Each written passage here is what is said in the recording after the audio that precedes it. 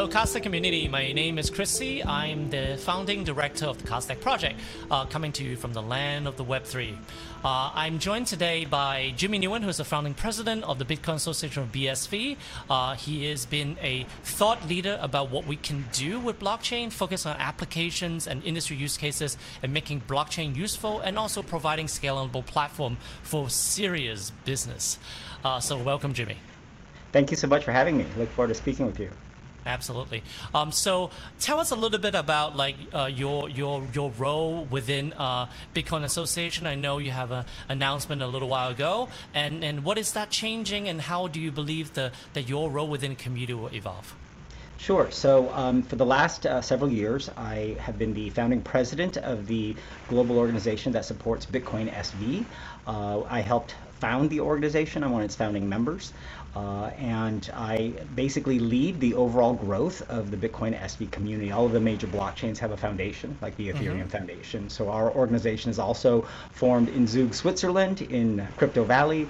And I have led a team of people all across the world that supports the technical infrastructure, education, policy, developer education, investment in the growth of BitcoinSV. For your listeners, I think the main thing to understand about, well, why is there a different version of Bitcoin? That gets confusing for people. Yes. And it's because there have been debates over many years in Bitcoin's history about whether the Bitcoin network should be allowed to scale bigger. The BTC network and its protocol developers chose to keep the block size of BTC small, at 1 megabyte in size, but with a block weight of up to 4 megabytes. That means you cannot do very many transactions on chain, at maximum about 3 to 7 transactions per second.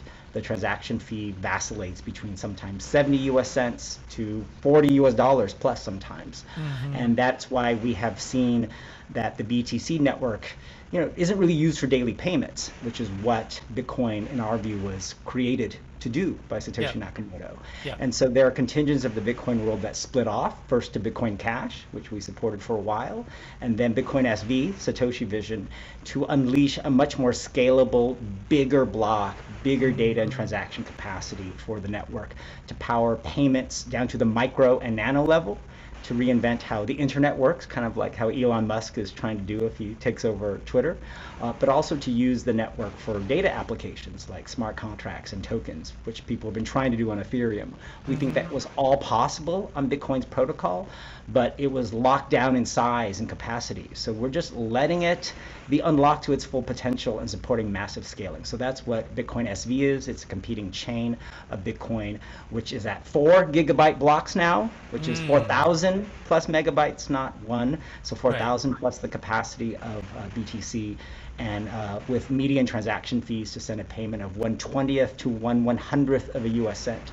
So we think that unlocks much more capabilities for use. And that's the main thing that brought me into this industry from my legal career, which is I wanted to see blockchain become the next technology platform that was really useful for the world, like the internet became. And to do that, we need scale, we need useful applications to get past the world we live in now of just speculative crypto and NFT trading. What's really interesting about you're focusing on the useful application is that most useful application demands a lot of storage of data. If we were to do music on the blockchain, just think about how many pieces of distinct music that's on Spotify. That's the market, right? If you're going to do a supply chain, think about how many product is in Walmart. That's the data.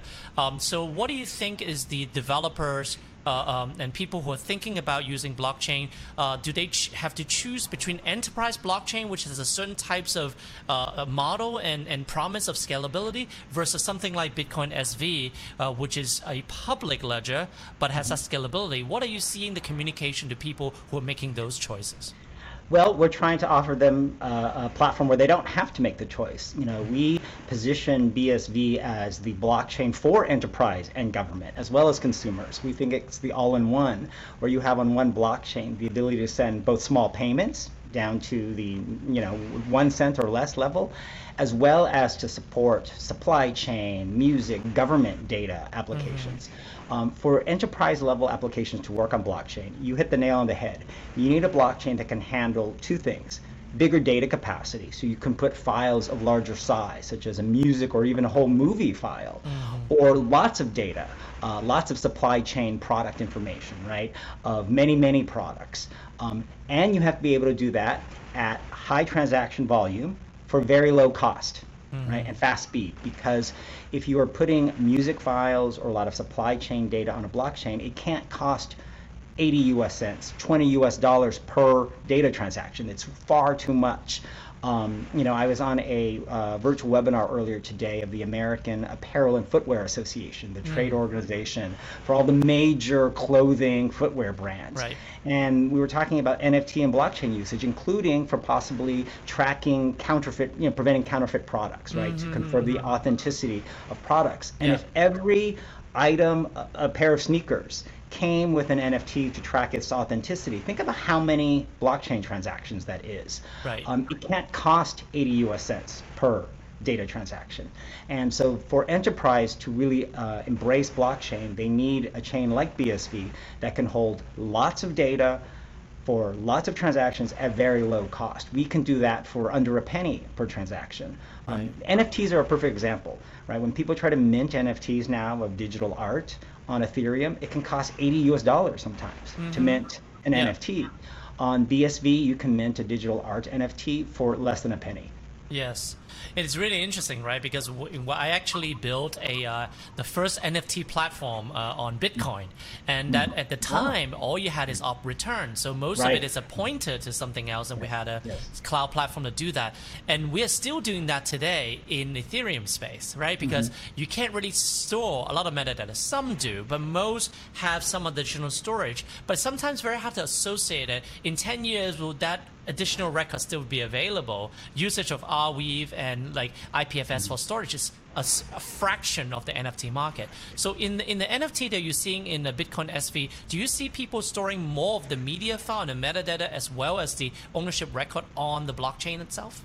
Yes, yes, and yes. You hit the nail on the head because of our bigger data capacity. When you put data on a blockchain, as you know, you pay for amount of data, right? The bigger the data file size, the more you pay. And so that's why people actually, when they make NFTs on Ethereum, what people don't realize is the actual asset itself probably does not live on chain. It lives on IPFS or an AWS server off chain because it's too expensive to put the whole digital art file, let alone a music or movie file on chain. Yes. You can put the whole music file or digital art file on BSV for a lot less. And that's why people are putting the actual asset as well as the ownership record on chain, which unlocks much more powerful capabilities. And I'm glad you mentioned, you try to make NFTs with, Bitcoin BTC with op return, because op return, for people who don't know, is a opcode, operating code in the Bitcoin script language, which is a primitive computing language in the Bitcoin net protocol. And op return is a field in which people often will embed data for tokens or, in your case, NFTs. On BTC, the op return data size, I believe, is still limited to 100 kilobytes, which is very small. Right, you cannot put a JPEG image into op return because most JPEGs are several megabytes now. Yes. And we have lifted the op return cap in BSV to much larger, and that's why people are able to use op return to embed much larger data files. People on BSV have even uploaded entire movie files, feature-length movie files. Now, I don't recommend that. I don't think that's necessary for every use case. Right. But I'll give you an example. One of our BSV ventures last year minted 175,000 digital content NFTs. Right. On Ethereum, that probably would have cost 10 million US dollars. Right. They were able to do it for 175 US dollars total, right, including putting the digital art assets actually written to the chain. Yeah, it's really interesting for preservation to be able to have the metadata and the content, which is presumably important. You can argue that the digital rights or the commercial rights more or less important. That's just, I think, per asset. But there's a preservation problem. I was speaking with a person who does early NFT archaeology. A lot of the early NFT either lost its pairing with the thing, so it would be really easy, and we know that things that are older and things that has more legacy tend to be more available later on. So this idea of using the blockchains as preservation, which is very good at, it certainly adds an opportunity to offer the future archaeologists a better, more safe, secure way to say, hey, I found everything here and it's right next to each other in op return, right? Absolutely, and it's more than just for preservation. One of my friends who works in the BSV space as well as the broader blockchain space, he's launched a new company called NiftyCo, which is creating an NFT minting service. It supports multiple chains and will be adding BSV. But one of the things they're doing is allowing the minting in a single NFT asset of an NFT that contains multiple types of assets within the same file. So for example, think about if you are a music artist and you want to mint an NFT that gives the owner the rights to the actual play the music file itself, right? The MP3 file, album cover art, the right to a ticket to meet the artist at a show. Yes. Having the ability in one file on the blockchain to layer in multiple related assets is a very powerful tool that would be cost prohibitive on Ethereum to do on chain. But you can create a file essentially where a single NFT represents multiple linked assets. And I think doing that on a bigger scale chain, which allows you to do it for very low fees, opens up a lot of opportunities for creators and brands. Yeah, it's really interesting to look at not only about the asset type itself, but one of the thing we were trying to do back in the days was the project's called Monograph. Was the commercial version. The original Monograph was the original NFT, and that's if you Google NFT in Wikipedia, Kevin McCoy and Anil Dash created first NFT. They brought me in to run the CTO and build the commercial version. So that was on that was predated ERC20 and Ethereum by a couple of years. But when we were doing that, one of the things we realized, and we were talking to lawyers, is that each one of these things, the ticket, the files, or even the commercial rights on the contract to use the file, could be separate assets. Right. So you can imagine them not only bundled into a zip file within a op return, but you can think of them as three different assets associated together, sold together in the beginning and maybe sold partially apart. And this requires something that we couldn't really do in the BTC project because of the limited scriptability. You mentioned that there's a smart contract capability within the BitcoinSV. Yes. How would I go ahead and today use the BitcoinSV blockchain to do this? You buy the bundle, but you can split it apart and sell the commercial rights or the contract to someone else. How would I do that? Obviously, you can do that in Ethereum and people do this. Right. I just want to get your thoughts about doing that on BSV. Yes, there are several smart contract approaches. I want to take this moment to debunk a myth that I hear all the time when I speak across the world, which people say to me, Jimmy, great, your BSV scales Bitcoin bigger, but you cannot do smart contracts on Bitcoin. And that's just wrong. And I think it's because BTC's restrictions, not just in data size, but restricting some of the technical capabilities of the Bitcoin script language, made people think that. In reality, you can. And one of the brightest entrepreneurs in our space, Xiaohui Liu, has a company called Script, which has developed a high-level smart contract language on Bitcoin using BSV, the original Bitcoin protocol, and it is the equivalent to Ethereum Solidity, right, which is their high-level programming language. So you can use it to create these type of smart contracts. And more importantly, at our BSV Global Blockchain Convention in Dubai, which was just a few weeks ago, at the end of May, he announced and unveiled a project we've been having him work on for a while, which is a transpiler. If you go to transpiler.bitcoinsv.com, you can put in an Ethereum smart contract, and it will automatically translate it to a BSV smart contract. Yes. And it will cost about 1/1000th of the transaction fees to actually implement on BSV, because we're trying to demonstrate you can do Ethereum smart contracts on BSV for a lot less, and the Bitcoin protocol allows it. In addition to his company, there's another team called Tokenized out of Australia, which has a smart contract and token platform. It's web-based, that is designed more for financial instruments, but they also do things such as like rewards tokens and tickets, where it allows a user, let's say a business, to put in terms that are more like human language contracts, common contract provisions, and then we'll convert them to smart contract functions on the BSV blockchain to make it easier for the ordinary business, right, who doesn't have, Bitcoin blockchain coders and developers to translate the terms of common financial instrument contracts or tickets or rewards point provisions, which are pretty boilerplate, and convert them into smart contract language. So our ecosystem has been really focused on trying to make blockchain easier to use so that it's more useful. Part of the problem we see is that so much of Bitcoin and blockchain and crypto has been too caught up in what I call the crypto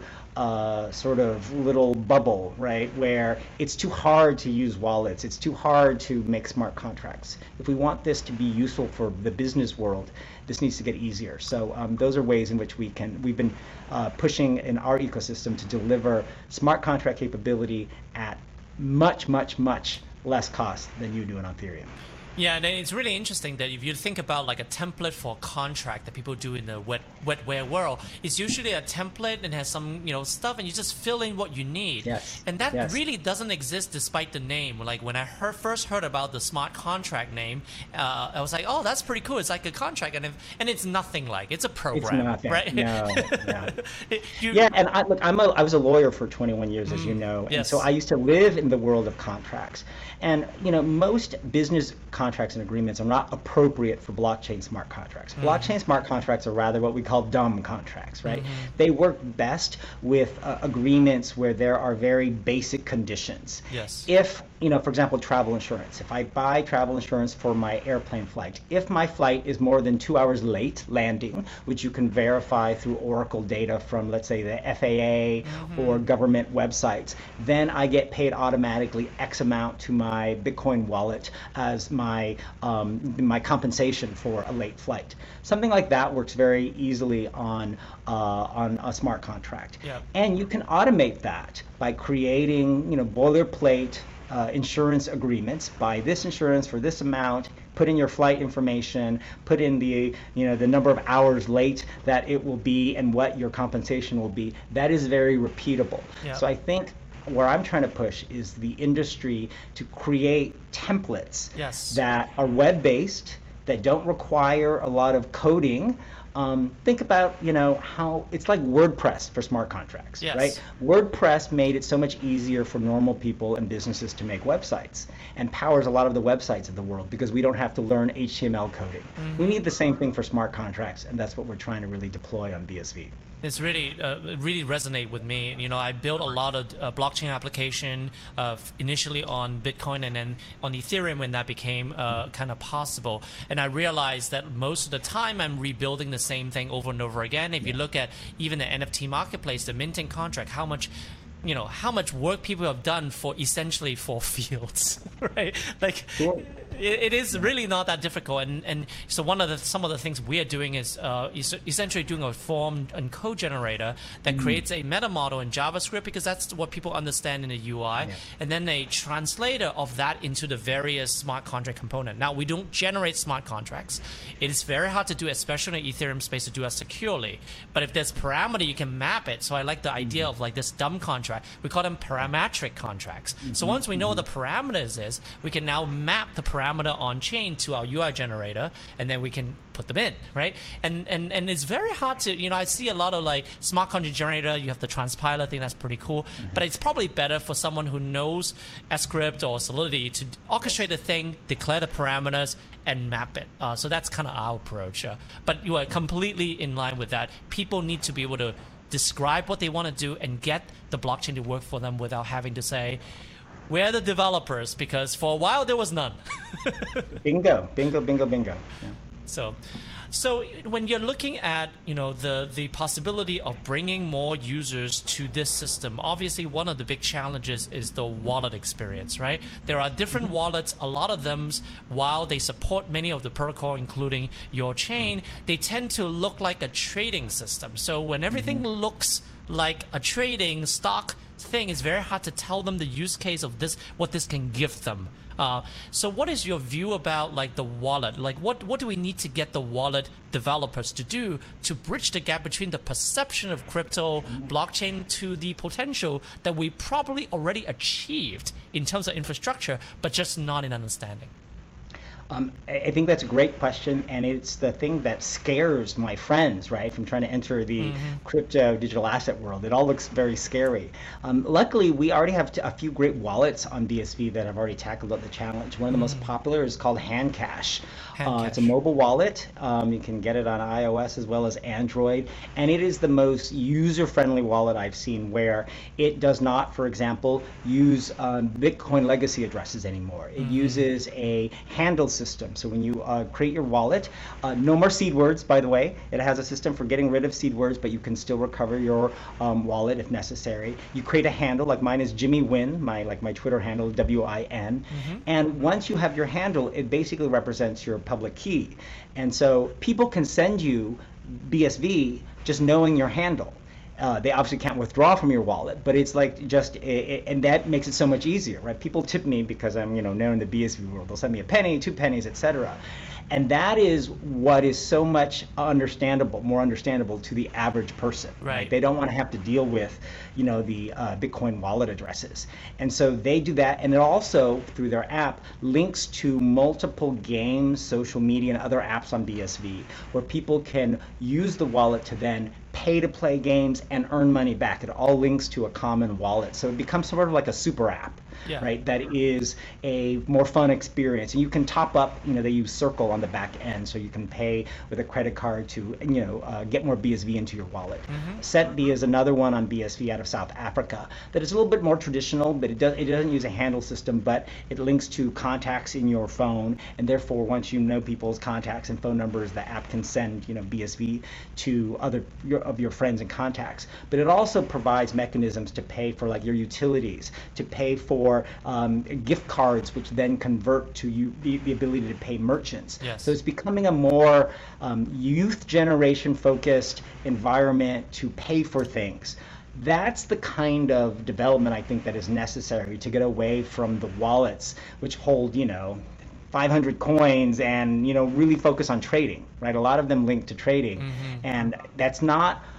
I want to see a world where digital currencies are actually used in daily life, where people are not buying them just to get rich, right? Which is why most people buy coins. I don't think there's anything wrong with that, but Bitcoin was created to solve the problem of the internet not having a native way to send small payments, right?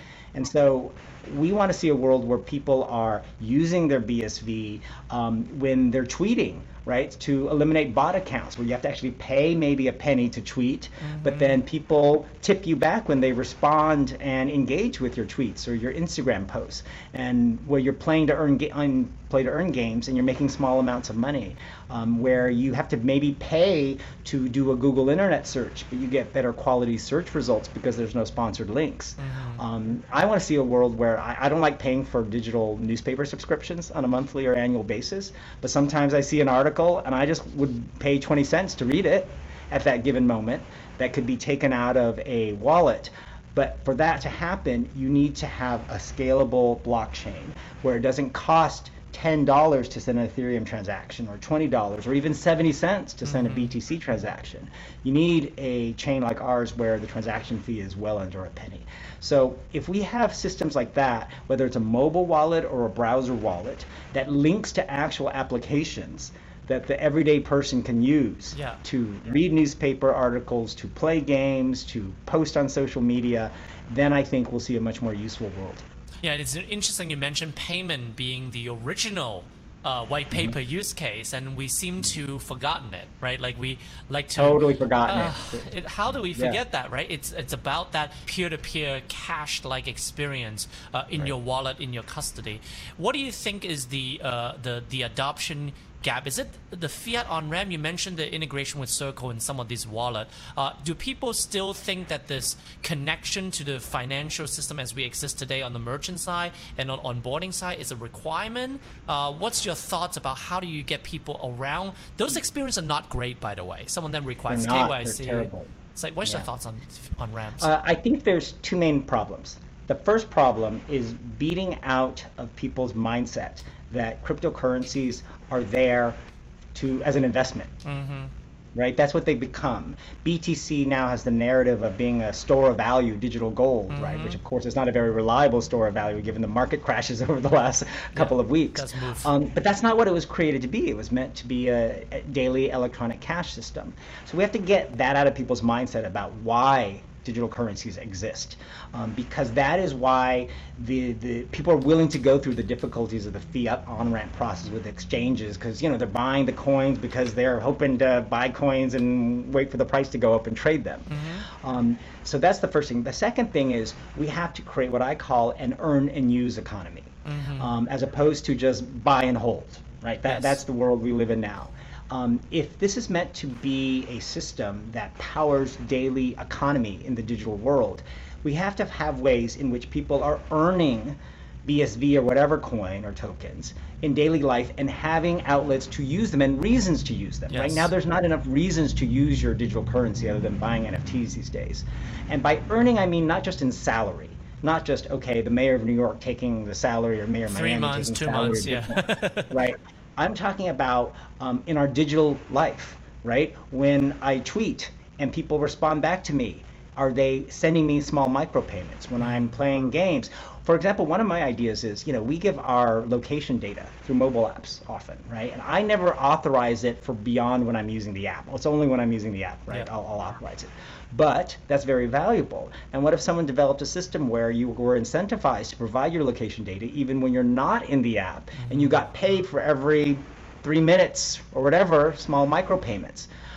That's the world I'm thinking about, where we're all incentivized through many ways to be earning digital currency in big and small amounts, and then having ways to use them that we enjoy. Every time you recycle a bottle, right, and you scan a QR code, you get a small amount of money. Every time you exercise and it's monitored on your Fitbit or whatever, maybe you're earning small rewards tokens.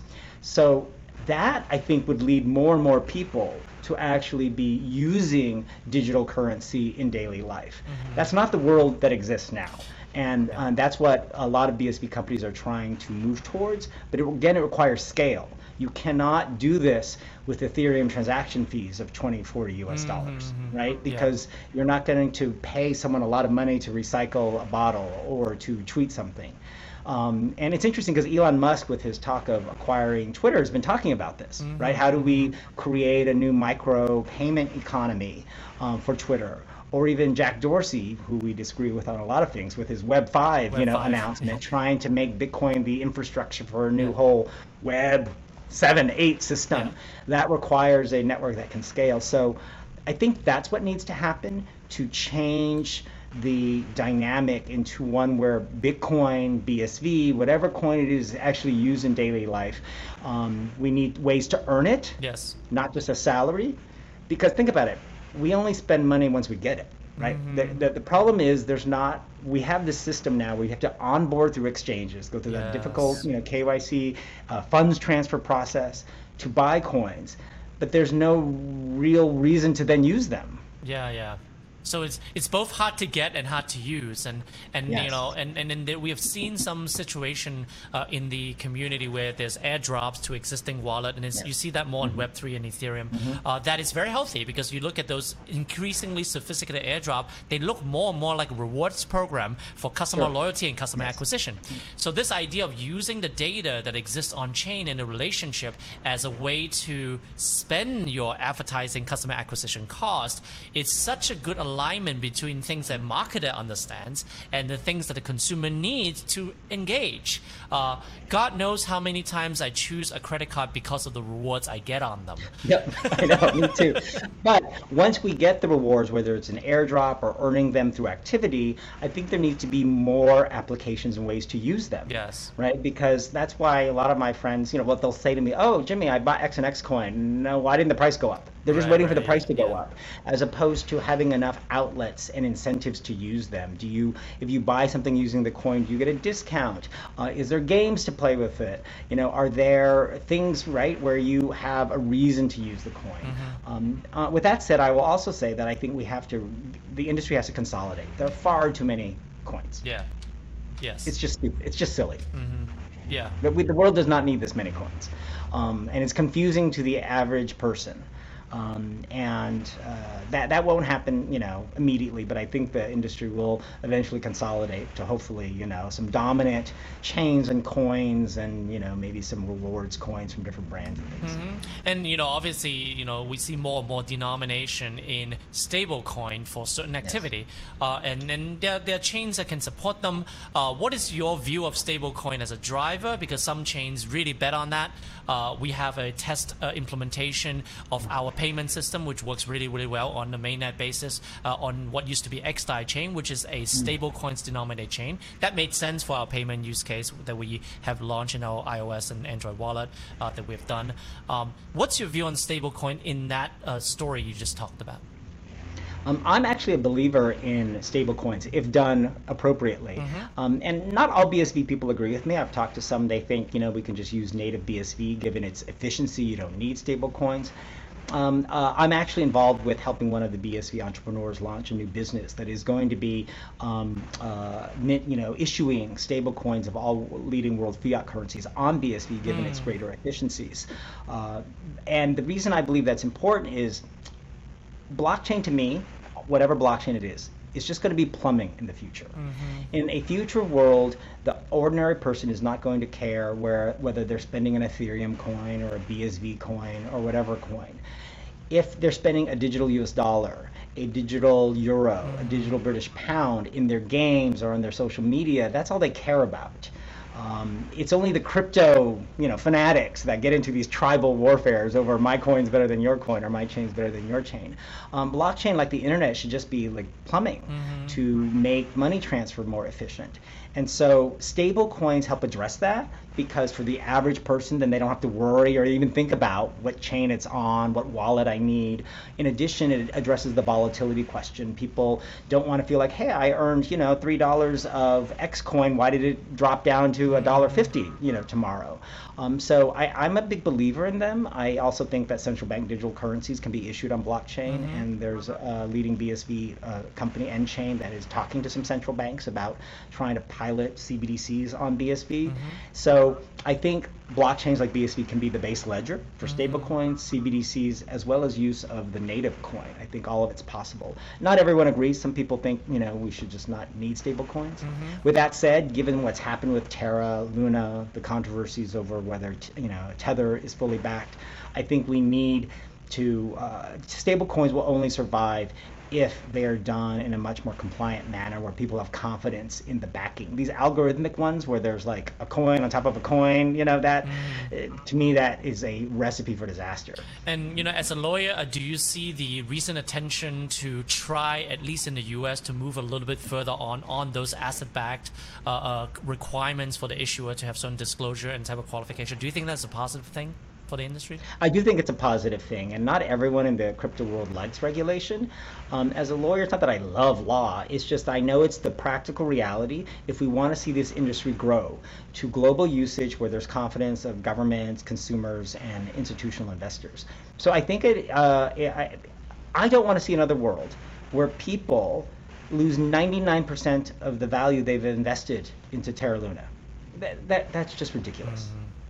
And the only way to prevent that in the future is to unfortunately require either much more disclosures or make it more difficult to have these algorithmic, less fully backed type coins, because it's we do have to protect the consumer. And I know that the early crypto Bitcoin fans don't like hearing that, and that's one way the BSV ecosystem is very different. I fully appreciate the crypto libertarian viewpoint, right? But I also believe it's important to have law and order. Do we want this world to stay only used by crypto hobbyists, or do we want blockchain and these digital assets to be used by billions of people around the world? To get the big global usage, you have to make law and compliance front of mind. Yes, and it's a confidence that allows people to dip their toe on it. If it's like, oh, I want to dip that toe, and someone just drown in it, someone literally drown in it, and it's harder to get the next person to experiment with the joy of swimming, right? The joy of the open ocean, right? And I completely agree that the right balance of the right type of regulation, and I think the industry has been good. I'm part of some blockchain policy working group as a technologist, providing context of what actually goes on in these programs and these DeFi contracts. But I think a good type of recommendation with regulators who care to learn. Yes. It's important. For example, I also think exchanges need more oversight. There was, reports over the last couple of days that the SEC has sent to at least one, leading exchange inquiry about what type of procedures it has to prevent insider trading, for example, before certain events.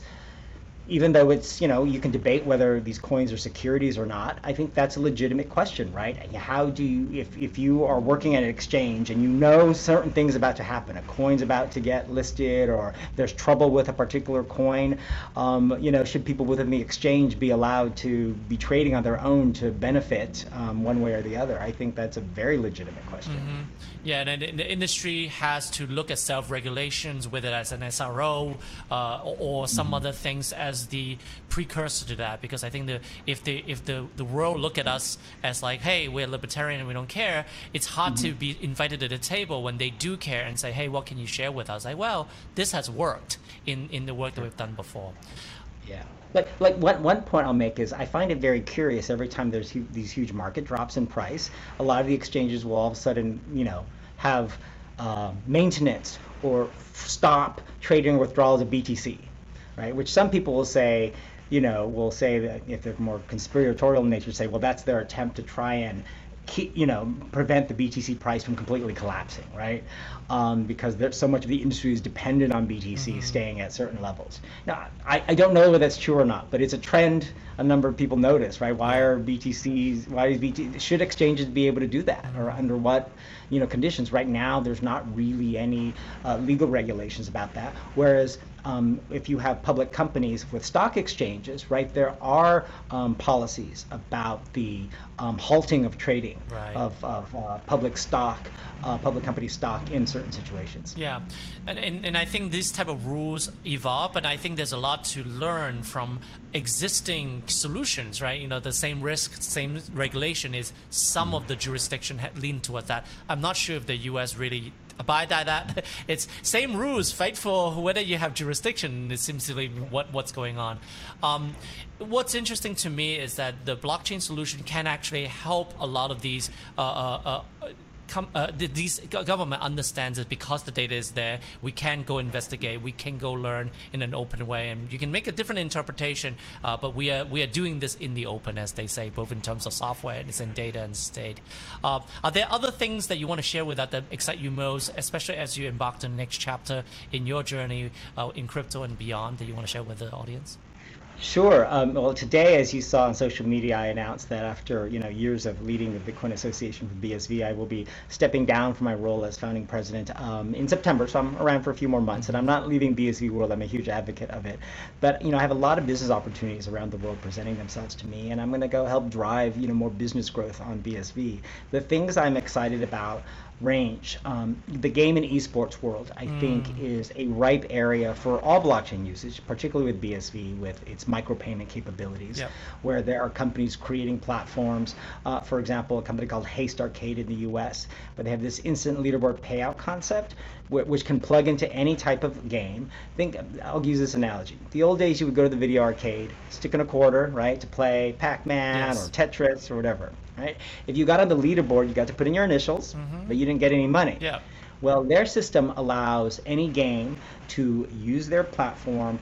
The player pays to some amount to play whatever game, and then if they get on a leaderboard, which you set 10, top 20, whatever, every player that comes after you that does not beat your score, you get a tiny fraction of their amount of money that's paid. I think it's like a very brilliant concept. They've also been approached by government representatives in South Africa to think about how to use that platform to help gamify educational systems, to encourage young people to do more educational activities. So I think that kind of game plus social good usage of micropayments with BSV is very exciting.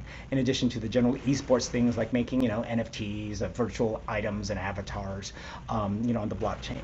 In addition, we're very focused on BSV more than other blockchains on government and enterprise use of the blockchain. So that's why I've been spending a lot of time in the Middle East over the last couple of years. We just held our big BSV Global Blockchain Convention in Dubai a few weeks ago at the end of May. We have initiated discussion. We have become the blockchain knowledge partner with the UAE's Ministry of Human Resources and Emeritization. One of our key companies out there, InvoiceMate and Matesol, has already deployed projects with the Sindh Police Department in Pakistan, where they're tracking, for example, like police resource data of the police station on blockchain, so that you know and have a public record of how much ammunition the police department has in and out of its inventory on a given day. Right. What's the gun count? They're also going to be putting what are called first FIRs, first investigation reports, on recording them to blockchain, which are, think about it, when you report a crime, let's say to the police, there are sometimes incidents where people believe, law enforcement might change or manipulate reports that are made. By using blockchain to hash or digitally fingerprint records and timestamp them, which is what a blockchain really does, to the chain, you can have more data integrity in what was the accuracy of whatever the report was made at a given time. So they're working with the Sindh Police Department in Pakistan, an agricultural agency as well in the region. We have a project going on with the University of Sharjah in the UAE to create a platform to track academic and professional certifications on blockchain to cut down on fraud when people lie about their certificate and accreditations type of like intersection, right? Yes, and especially not just to prevent lying about whether you have a certification, but sometimes certifications only last for a certain period of time, right? And you have to renew them. And blockchains, again, are a time stamping mechanism, which is a perfect vehicle for being able to quickly determine whether my certification in whatever information privacy professional law is still valid. So those are the types of uses I'm actually very excited about. They're basic and kind of, I don't want to say boring. They're not the crypto fund trading things people think about, but all a blockchain is data infrastructure, right? It's if you go back to the Bitcoin white paper, it doesn't even use the word blockchain. Nope. It uses distributed timestamp server. It's a timestamping of records of events, a payment of Bitcoin from me to you, the fact that I have a certification of this degree, the fact that I bought an NFT and transferred it on date and time to you, and making that published and distributed to the world. So these uses where data and information can be verified publicly. The last example I'll give is with COVID vaccination tracking. There's a startup on BSV in the US called VX Technologies, which has an application which allows the tracking of your COVID vaccinations by date and time, where the time apart on which you got shots is important to know, right, for the validity of them. And they are deploying it in the small country of Lesotho in the bottom of Africa to be the official COVID vaccination tracking application for the country, as well as some other African countries. Yeah, so that's a lot more advanced than the one we have in the United States, the CDC card. Yeah, in the US, I have it right here. I have my little paper CDC card. When I go around the world and show this to people, they think it's funny that this is what we have in the US. And we think of that as a very important thing. I still remember the person who jabbed me first. It's like, think of that as like an official like birth certificate. It's like, oh, this is a different world that I was expecting in 2021 or 2020, whenever that was. But that's why scalability, high transaction volume, low fees is important. For those use cases I've just described, whether you're tracking all the degrees and professional certifications of an entire university, or tracking COVID vaccinations of a whole country, each of those transactions is a data event on the chain for which someone has to be paying a fee. And someone has to pay a fee every time the data is read. And that's why it can't be 80 US cents, $2 per transaction of data. It needs to be a penny less. And that's why BSV. That's great. Well, thank you so much for enlightening us. I mean, the use cases you describe is concrete. Someone is doing it with someone, going through not just pilots, but implementation and hitting real people. And I think there's not enough of exposure in the mainstream press about crypto, especially when crypto is going up, and all they can think is it's a $100 million club. And then once it's low, it's like it crashed 60%, and they don't actually discuss that we're making real progress on things we were just talking about a few years ago that's actually happening on the ground. So it's always great to get those read from the field, and I think the crypto community owe a lot to your advocacy and your understanding to try to explain to people there is work to be done, but we're getting closer. So thank you for that. We are, and thank you for having me on. Absolutely, and as always, the community support and allow us to be able to tell the story and record the story in a way. Maybe I'll put this on the BSV blockchain, this video. That we can help you do that. That we are actually making progress, not in terms of just the technology development, but the narrative that this is something that will be relevant to you, whether it's the next cycle or next year. And please watch out for the development in various community. Obviously, Cardstack is a EVM-based project. I think I have credibility, having done op return back in 2014, to be able to say that I'm part of the Bitcoin BTC community and the BitcoinSV community.